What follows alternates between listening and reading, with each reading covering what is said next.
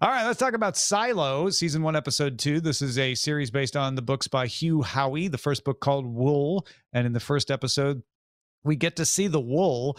I am a fan of the books, so with that in mind, I watched that first episode and thought, all right, this is a strong depiction of that book. Texted Bryce and Brian, and Bryce, you texted me back that you disagreed with that assessment. Yeah, kind of a lot. I started off really liking this, and by the end of that second episode, I've resigned myself to hate watching this for the program. Okay, so you agreed with me on the first episode, which is when I said there was the strong start, but it was by the end of the second episode it had flip-flopped your opinion. I was shaky on that first episode, but I was pushing through. I mean, I was shocked to the idea of like, who is it? Rashida Jones. Like, she's the first name in those opening credits, and I spent that whole first episode going, they can't kill her. She's the first. Isn't she starring in this? And then she disappears in the next one. So that was a fun little twist. But she's out. She's in the episode, just laying down outside. Well, Brian, how did you feel about the editing and the jumping of time perspective? I've grown accustomed to it. It used to be a time where, first of all, when I was younger, I would read books and I would be very confused. And it was only from the context of various chapters that I would realize, oh, this is before, this is after, or whatever. And I was always like, why do books do that? Why don't they make it easier for me to know where I am? Why are they constantly disjointing me or whatever? And then television started to do the same thing. We saw it in Firefly. We saw it in another version of it in various Marvel movies where we're Battlestar Galactica did the same thing, 3 different color palettes to depict different times. And then at some point, they dropped color palettes and saturation levels, and they just didn't tell you where we were at any time. I'm looking at you, Westworld. And in this case, here's what I do know. I know that episode 1, and keep in mind, I only casually listened to the book Wool, the first. I didn't know it was even a series. I only heard the first one, but it was a fairly transparent conceit. The only part I remembered of it. The opening of episode 1 was so good that Bonnie and I sat down to watch Ted Lasso, and I hit play on this instead. And within 10 minutes, she was fully engaged. Like, that is a very, very strong opening. I thought all of episode 1 was quite good. Episode 2, I will absolutely grant to you, Bryce, just wastes the last 15 minutes. I don't know why they tried to squeeze an hour out of what they had there. There was nothing in the last 15 minutes. I was hoping that at the end of the second episode, I'd be like, okay, I watched like at least a movie's worth of like an okay story, and I ended up feeling like I got part of Act 1 of this, which is fine, but it all felt off. Tom, does this like track with the book very well?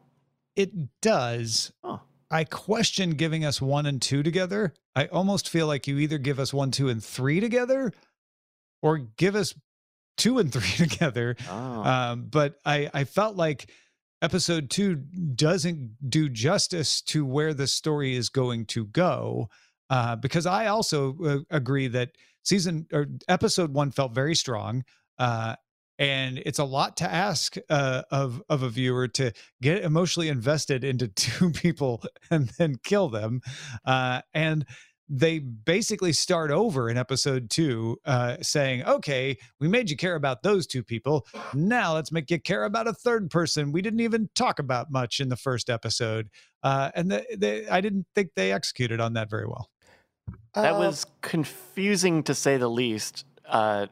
Unpolished. I suspect I didn't keep saying season. I suspect episode 3 will kind of redeem some of that and get us back into the flow, but it was a hard move. Yeah, and unfortunately we can't know until we get to episode 3, but I do know that I think all 3 of us will turn the key on, boy, that episode 2 way longer than it appeared to need to be. At least 20 minutes, if not 15. Right? If not, shockingly longer than it needed to be. I would have rathered episode 1 be an 80-minute episode. I watched episode 1. I was like, this is great. I was ready to go to 2. It was a little late, so we decided to put it off. And I watched episode 2, and I was like, you guys, like, this is, I mean, all we needed to know from episode 2 is the story of the sheriff telling Juliet about stuff, Juliet knowing what was in the underground, and then we are on to episode 3. Like, am I missing something there? Not really, no. I will confess that the end of episode 2 was so tedious. Once she got on the rope, I started hitting that 10-second skip button. Oh, yeah. And I kept hitting it until she got to the bottom of the rope. Did anything happen during that? No, she got into the water, I think. Bunch of drills no, stuff. she was amazingly able to climb the rope without too many rope burns. That was the tension. Is this supposed to be a mystery show? I know that it's a science fiction show, and I know that there's some. It's a post-apocalyptic show. Yeah, there's a suspense element. I just feel like there's a mystery to it. Yeah. Okay, because they're hiding a lot of stuff in a very there? artificial way. Yeah. So Bryce, I'm in the fortunate position of being between you and Tom. I assume Tom remembers the story. I barely remember the story. I remember as I read the book, the first book, I was like, oh my God, when are they going to reveal that obviously they're not showing the true world on the outside? I was very grateful that about 30 minutes into episode 1, they're all like, what if that's not the world? I was like, yes, thank you. Okay, great. Yeah. Then now we're at kind of a new nexus as we finish episode 2, where I'm still intrigued because I don't know if, yes, I no longer believe the window. I don't any longer believe the hazmat suits that they wear. I think. Oh, yeah, those have a poison gas or something. Correct. Right. But I don't know if there's a 4D chess thing happening of this is much like the Matrix, where it's like, yeah, every 100 years we get some people suspicious, and so you're the one. Congrats, and now we kill you, and we're done. Yeah. The mystery is, why does it look different? Why did Holston decide to actually go outside? We really didn't get. And also, why is she mad and calling him a liar? So I assume there's some moment where he makes a pinky swear. Well, no, she calls him a liar because he said he would come back. That's why she calls him a liar. Oh, I thought it was because of his behavior once he got to the outside. It's a pretty weak, because you expect like, oh, he's a liar. What did he tell her? And then at the end, again, he just never you're came forgiven back. for missing this because you had to pay attention at the end. But they make it clear that he had said, I will bring this back to you. I will come back to you with an answer once I find it. And that's why she says, you're a liar, because he died outside. I will shower praise on the design choices. Everything feels both comfortable to all the characters and yet also wildly claustrophobic. It reminds me of the way the Belters were represented in The Expanse. Oh, yeah. Where there's a lot of similarities. Almost as though there's a blue sky, but not really. Yeah. No, the mystery is, who is judicial? Why is there a separate, faction over the mayor? Who are they? What's their deal? Why was the truth? Why was it walled off after the revolt? Why is there that secret area, and why are they trying to hide all the artifacts? What are they trying to hide?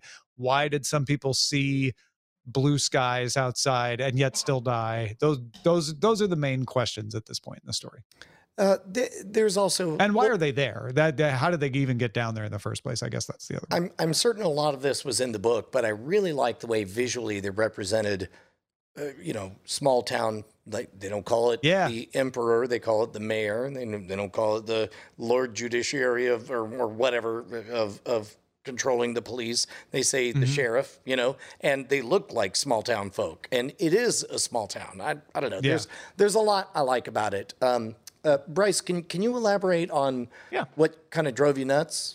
It felt like it was the thing that it was teasing me, the things that it was withholding from me, were all of the things that would make this an interesting story. And especially because that second episode feels like there's a lot of filler. It feels like, oh, we're spending a lot of time on this, on what that big pronouncement that the older lady gives at one point. The mayor. Yeah, where we have to Dr. Seuss in the big grain silo we all live in to watch her say this. I guess I think I had a little bit in my head a voice saying like, this is about as good as the Fallout show is going to be. Probably not. Probably better than that show can be. Just because so it's like there was latent preemptory disappointment for the upcoming Fallout show. Well, I guess it was partly that, and I don't know. I wanted a good science fiction show, not one that felt kind of cheap and something like it should have been a movie. Didn't feel. I cheap would to put me. all my money on episode 3. Okay. To win or go bust for you. Okay. If I'm right, a large majority of these questions that you're having and concerns you're having should be reconciled in episode 3, barring bad pacing, which I don't feel was a problem of the story. It was a problem of maybe not wanting to give away the things they're going to tell you in episode 3 that are going to lead you, towards new and better mysteries. Yeah. But I'm also, given what I saw in episode 2, not guaranteed. So it's possible episode 3 disappoints me too. But I'm hoping it doesn't. Yeah. I would like it to be good. I mean, so I'll log my vote as more optimistic than Bryce is. Okay. less optimistic than Tom probably is. Sure. Okay. That's fair. All right. That is Silo, episodes 1 and 2.